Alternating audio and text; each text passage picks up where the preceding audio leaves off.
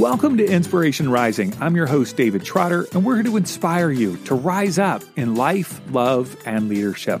Well, I want you to think for just a moment about the things in life that drive you absolutely nuts. I'll go first. Okay, thanks for asking. Appreciate that. Number one, people who waste my time. 2, people who chew with their mouth open. Can I get an amen on that? 3, people who say they're going to do something, but don't. People who are unprepared when they're supposed to be leading a meeting, group, or organization. People who lie to me. People who don't take their shopping cart back. Are you kidding me? It's like 20 feet away. And people who only want to text. Youngsters these days. Are you with me on any of these? What would you add to the list? Well, a couple of weeks ago, I had a day where I was triggered by all of these people. And my mind and heart were flooded with pure judginess. You know those thoughts, like, I hate these people. These people suck. I'm so much better than them. They should have had me just do it. You don't think things like that? All right, well, maybe I'm the only one. Maybe you don't realize, but there are some people out there, not you or me, who are judgmental about things like the kind of car you drive, where you live, your level of education, your religion or spirituality, the language you speak, and even the color of your skin. I know, it's shocking. Well, I reached out to my friend Stacey Robbins to have a heart-to-heart conversation about judginess and how it impacts my life and yours. The conversation's a little tricky because I didn't want to go into the details about the particular situations that were triggering me, because honestly, the judginess is more about me than it is about them. If you don't know my friend Stacey, she's appeared on episodes 2 and episode 70, which I'll link in the show notes. She's also just been on the cover of the January 2020 issue of Woman's World magazine as they highlighted her 105-pound weight loss. She's an integrated wellness coach, speaker, author of multiple books, including An Unconventional Life Where Messes and Magic Collide, You're Not Crazy and You're Not Alone, and Bloom Beautiful. She creates experiences through her international retreats and workshops, empowering women from what she calls their brave soul place. All right, let's jump into this super honest conversation with Stacey Robbins. Stacey Robbins, welcome to the show. Thank you, David Trotter. I don't know why I'm here, but I'm glad to be here with you. This is like the surprise interview. Yes, it is an interview / conversation. And so I had something that I experienced the other day, and I've been wanting to get you for an interview on it because I think you are an expert in this area. I can't wait. I'm can't serious. wait to hear what you I think you are an expert in the area of judgment. Judging, judgment, judgy, being judgy. And that comes out a little wrong. Not that you're an expert judger, but you have thought a lot about this idea of judging. And I had an experience the other day, and I don't want to get into it because, people may be listening in my life. I am an expert judger. Oh my gosh, Stacey. From probably an early age, I have been more on the critical side, right, of things. And part of that is a gift, right? I can see things. I can walk into a room. I can see things, how they could be improved. And then I can move toward that. It also is this massive curse of always wanting to see things improved or better. And that doesn't include just organizations or experiences, but also people, I remember a time in 5th grade sixth grade, we had these 2 teachers. We would spend half the day in one classroom, half the day in the other.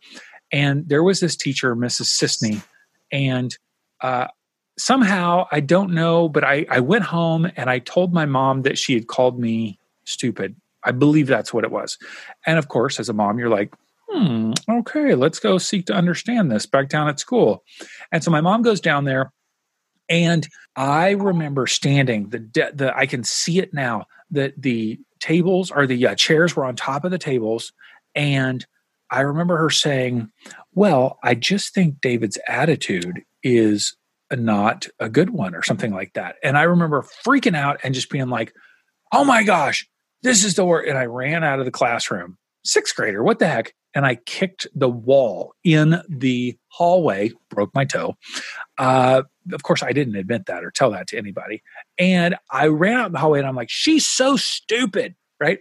And somehow as a sixth grader, I thought I, had a better way of teaching the class than a professional teacher, like you do.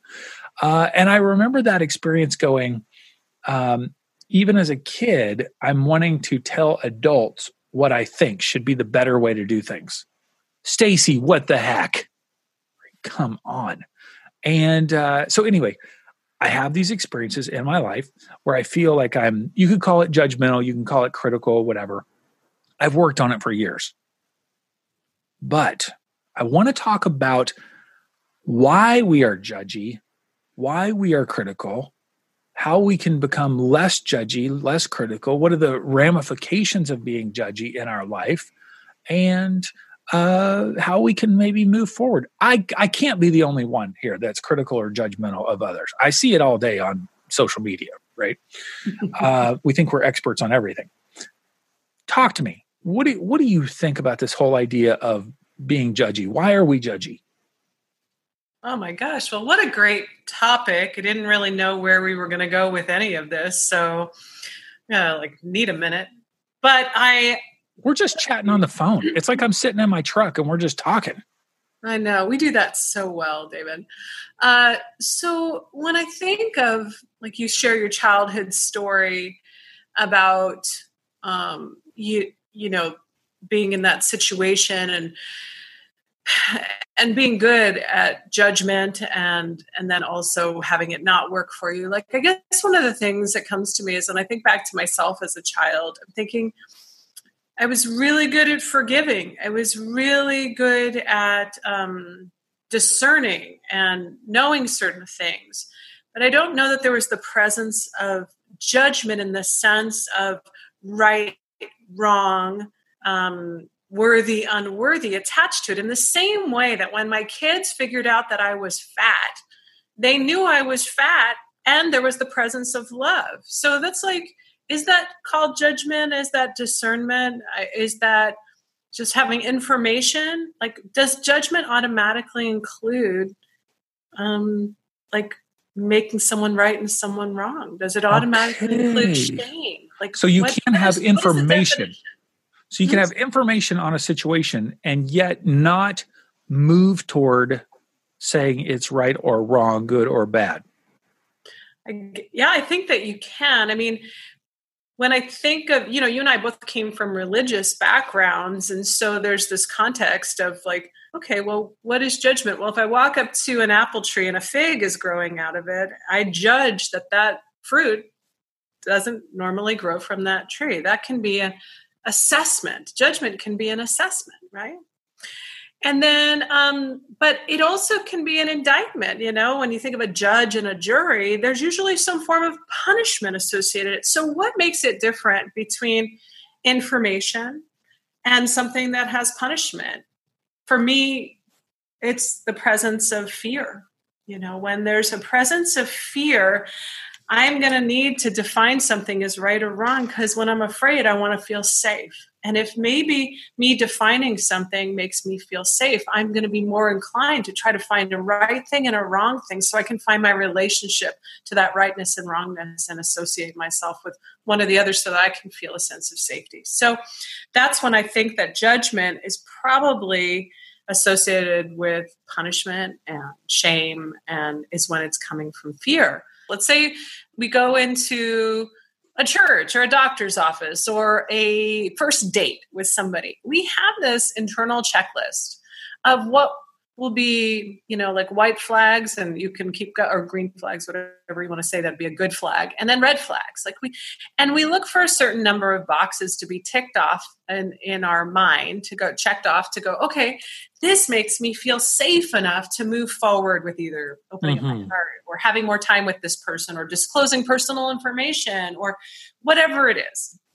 And I think that we're always scanning for that. And I think that really, I think ultimately people are looking to feel safe. Okay, so a lot of the judgment is in the context of relationships, Okay. judging a family member, being critical of a family member, being critical of a coworker. So if I have a natural ability to see things, right? Mm-hmm. See things that make assessments. I think that the challenge comes in when I'm making the assessment and it moves toward good, bad, right, wrong, in, out. Like that's where the challenge comes for me. Mm-hmm. Versus allowing someone to just be Mm-hmm. and having the presence to go, I can stay in this flow state, and that whatever their opinion, their behavior or something, I can set a boundary if I need to, but this is not impacting, like it doesn't need to impact me. The fear doesn't need to be like come up within me. I can just allow them to celebrate their uniqueness. That's what's really hard. So, like, if I knew a particular situation, like if we manufactured some hypothetical situation, and you can do that, and that's fine, and we can address it that way. But when we shift from being in that warm, loving place with somebody to that place where now we're assessing them, what changes for us? At what point did either we stop being committed to the whole person of that person? At what point did we either stop seeing their vision the way they saw it, or stop seeing them as the right person to carry out that vision? At what point did we pull ourselves back off of the field and playing with them for us all to win? And did we go into the stands and start like eating our popcorn and watching the plays and evaluating them? So what Beautiful. does that? What does that's a beautiful metaphor. Oh my gosh. Especially like even in a marriage, like, oh, I'm not on the playing field. I'm in the stands now, like judging this person. Mm-hmm. So you're asking what is the trigger point, or what causes us to do that? Yeah. Yeah. Well, I think something must trigger in me, like, I don't want to be associated with this. This doesn't have the values that I have, right? This is not how I want to live. This is not how I want to operate. This is not how I want to work. This is not what I want to be about.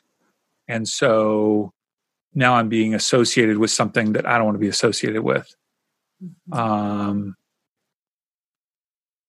mean, that's pretty strong. I'm trying to think across all the different ways you could be critical of something.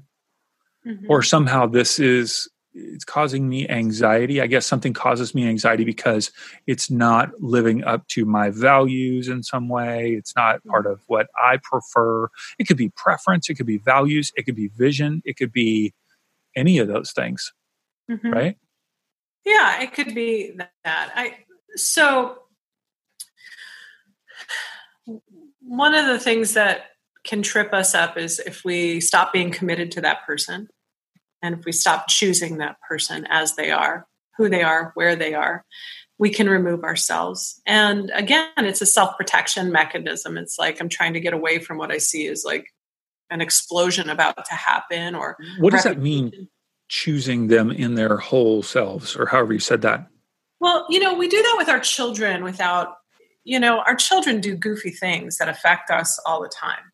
They affect our reputation when we're in a store and they're, pulling our clothing off and everybody can see our ass or everybody can see our cleavage or whatever. And we're less concerned about that. And we're more concerned about the child. We're less concerned about our reputation, and we're not thinking we're going to divorce our child. We're thinking they're in a place, they're just in a stage, and they're having a moment. And I'm committed to being with them in the moment more than I am committed to looking good or preserving myself.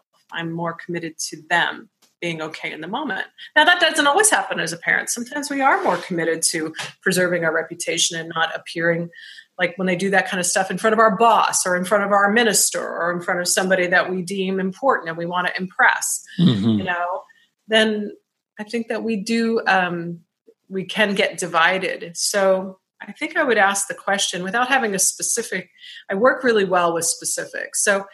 And that's where my best coaching and intuition can step in. But if there is, like in general, I would be asking some questions like, at what point did you become more concerned about how you look and how you appear? At what point did you feel powerless to make a difference, and therefore you felt like you had to make a choice of safety, to step in and make a difference because you felt like your voice still had a place and your influence still had a place of making a difference? Or did you step back? Did you remove yourself? And with removing yourself, did you attach any kind of judgment, like that person is right or wrong? Because are you okay to choose just stepping back because this simply doesn't work for me anymore? If we remove the words right and wrong and we replace them with workability, does this work for me or not? Then what happens is we can neutralize someone else's behavior, come out of judging them and into judging the situation. And that becomes very different. So we can maintain a connection to people while we don't have to maintain a connection to the actions or to the thing we're doing with them. So let's say I'm in a business relationship with somebody and they are, doing something with the finances that I don't agree with. Do I have to remove my whole self from that person, or can I maintain connection with that person and still address the issue that isn't working for me?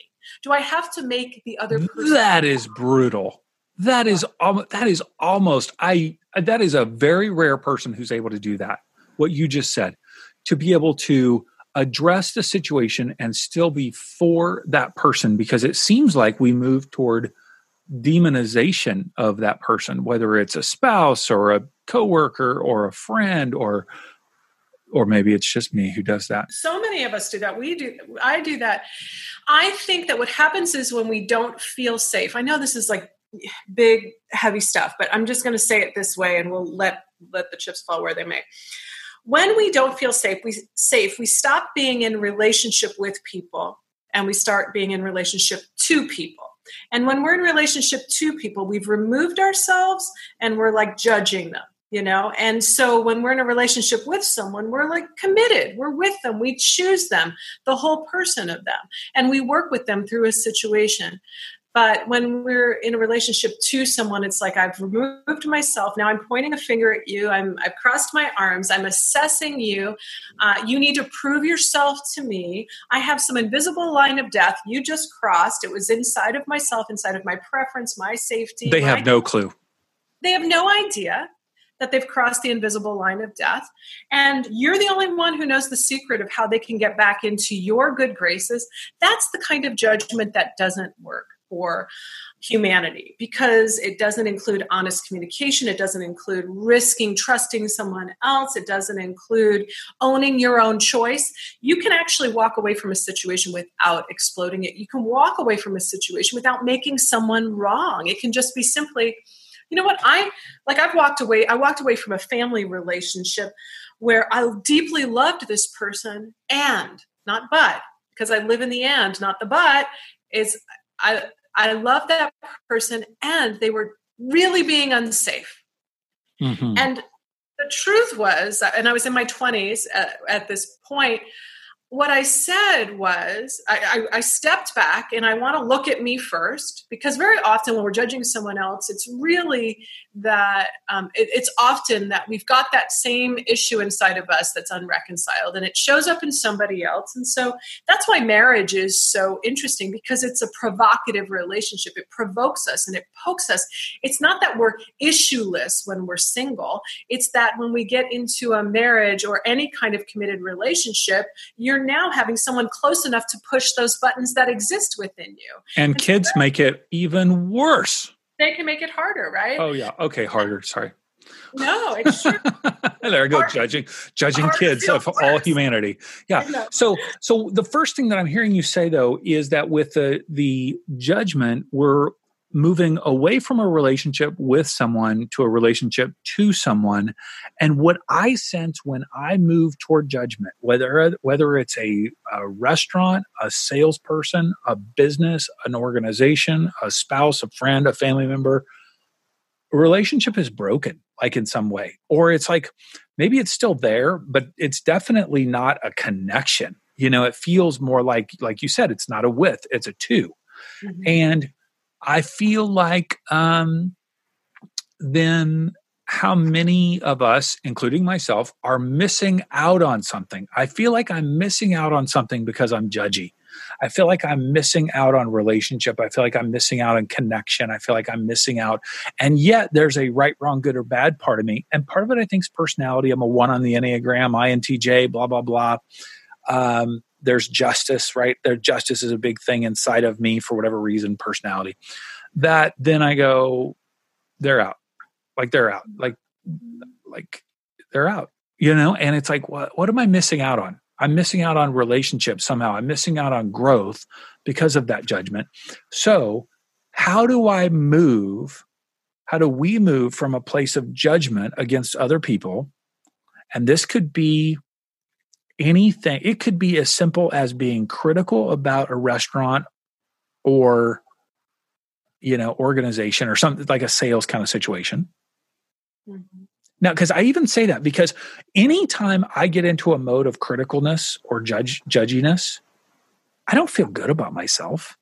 You know what I mean? Like if I'm negative toward like even a business or a restaurant or person, or I feel like, yeah, right. I might get a little juice. I might get a little hit. I might get fired up because I know better than they do.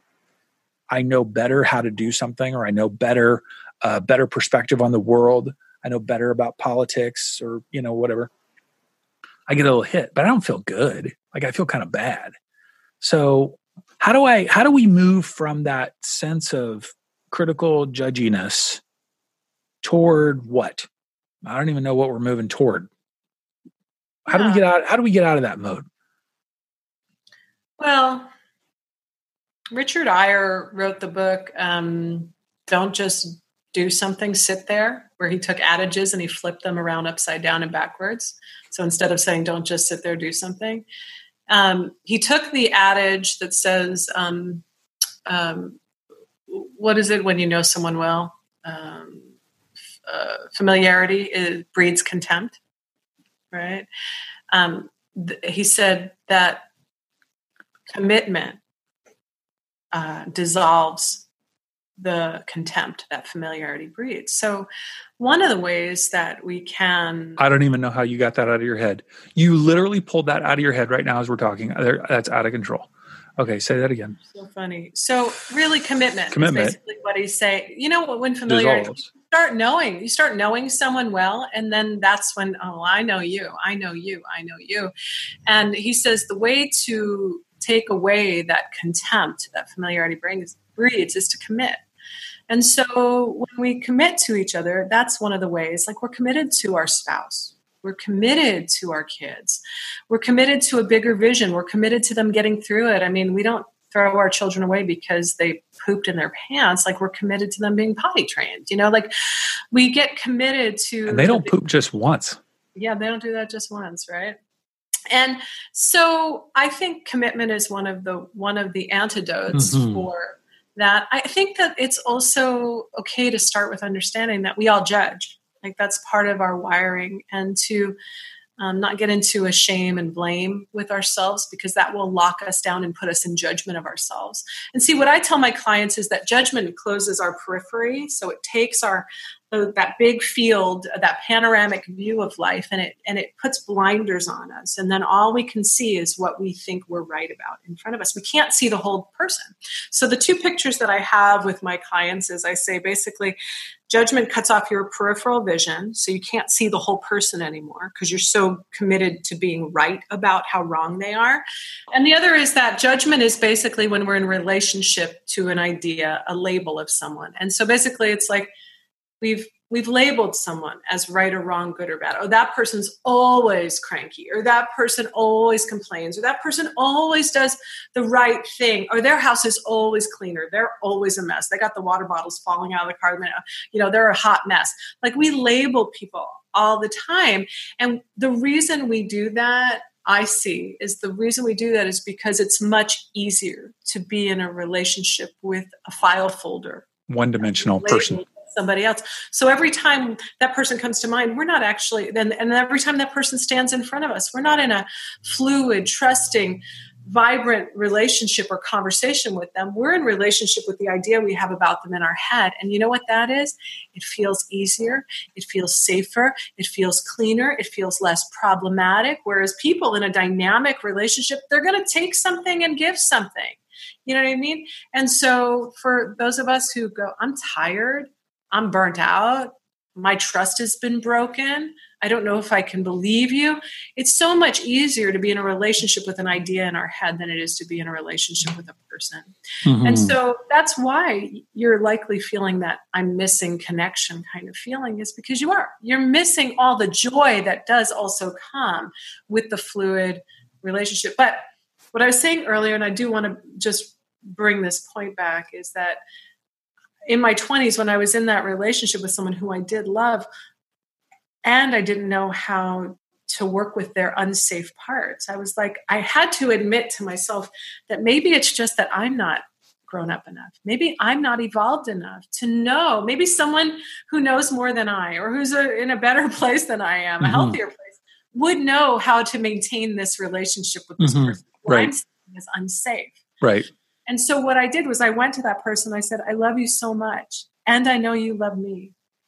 And I don't want to point a finger at either one of us, because I don't know that I have a clear enough understanding of what's going on. What I do know is that I'm not getting clearer by being in close proximity of our relationship. So because I don't know how to navigate this, and I don't want to make you wrong, because I'm not saying what you're doing is wrong, I'm saying I can't see clearly this close up.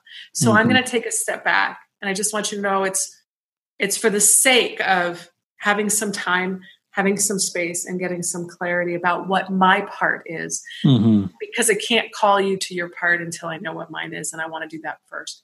And that is the way that I separated myself from a relationship that seemed to have a lot of unhealth. And I didn't also want to blame them. I didn't need to make them wrong in order to leave. I needed to just know that I didn't have clarity, and that was enough. And I find that is more freeing for me to be that kind of honest. I have someone in my life right now who I do not trust. I do not trust her. And I am trying to figure out, how do I have a conversation about not trusting someone when I don't trust them? So how am I going to allow them to speak into the conversation with me as a peer, as an equal, when I don't feel trusting of her? If I don't feel trusting of her, what could she say that would engender my trust, that would inspire my trust? And I don't have an answer on that yet. And so therefore, I'm seeking some wisdom outside of myself in order to get clarity on that before I have a conversation with her, if I ever choose to have that clarifying conversation. I'm wondering how many of us are disconnected from relationship, or just we're so tired from day-to-day work and the workplace relationships that we just put people in boxes, like you're saying. You know what I mean? We judge them for being a certain way, and we miss out on the fullness of that relationship because it does require effort. I see you in all of our conversations. I see you extending, seeing people I'm like, I would have written that person off so long ago. And you're like, no, I see the fullness of them. This is just a moment, they're learning, they're growing. I'm like, oh my goodness, you have so much capacity to do that for people. Like, that's part of your gift, I do believe. But I also, not only it's a gift, you work on it. Like, you actually are very conscious of creating, space for people to be able to morph and change and see them in a whole perspective. So I appreciate the conversation. I think that's one of the things in 2020 that I am going to work on. And I think that the people that I'm judging are not really they're not harmful, meaning like, it's not a situation like you were dealing with in your 20s. Like, these are people that are just great people, and it's not one area of my life. There's lots of people that I judge in life. And I am just wanting to be honest about it and go, okay, great. How do I give this an opportunity for me to be more fluid, more open, more generous, more gracious, more getting rid of the blinders to see the holistic aspect of the person. I want to work on that this year. Yeah, that's part of, I think, that's a lifelong challenge for me. And I feel like I'm wanting to do more work on that. I commend you so much for wanting to take steps of evolution in that. I went through such a judgy time. So I was so judgmental in my religious times and in my assessing of others. And I have been, I was like the queen of judging people. And that's not how I was as a child. I could know and love. Something kicked in. I was taught certain things in my upbringing, and then I went through some unsafe circumstances, and then I got into some religious ideologies that include good, bad, right, wrong, certain forms of justice, etc. And it just became part of my culture, and I became really good at it. I'm a really good student. So if you teach me judgment, I'm going to shine. What I found is that when I would encounter people one-on-one and be in the presence of them, truly present to the presence of them, yes, I couldn't employ those same judgments. Right. I truly felt so much love. And what I started realizing is that there is this, like a picture of a seat, like a throne. And there was only room for one butt on that throne. And it was either going to be a seat of judgment or a seat of love.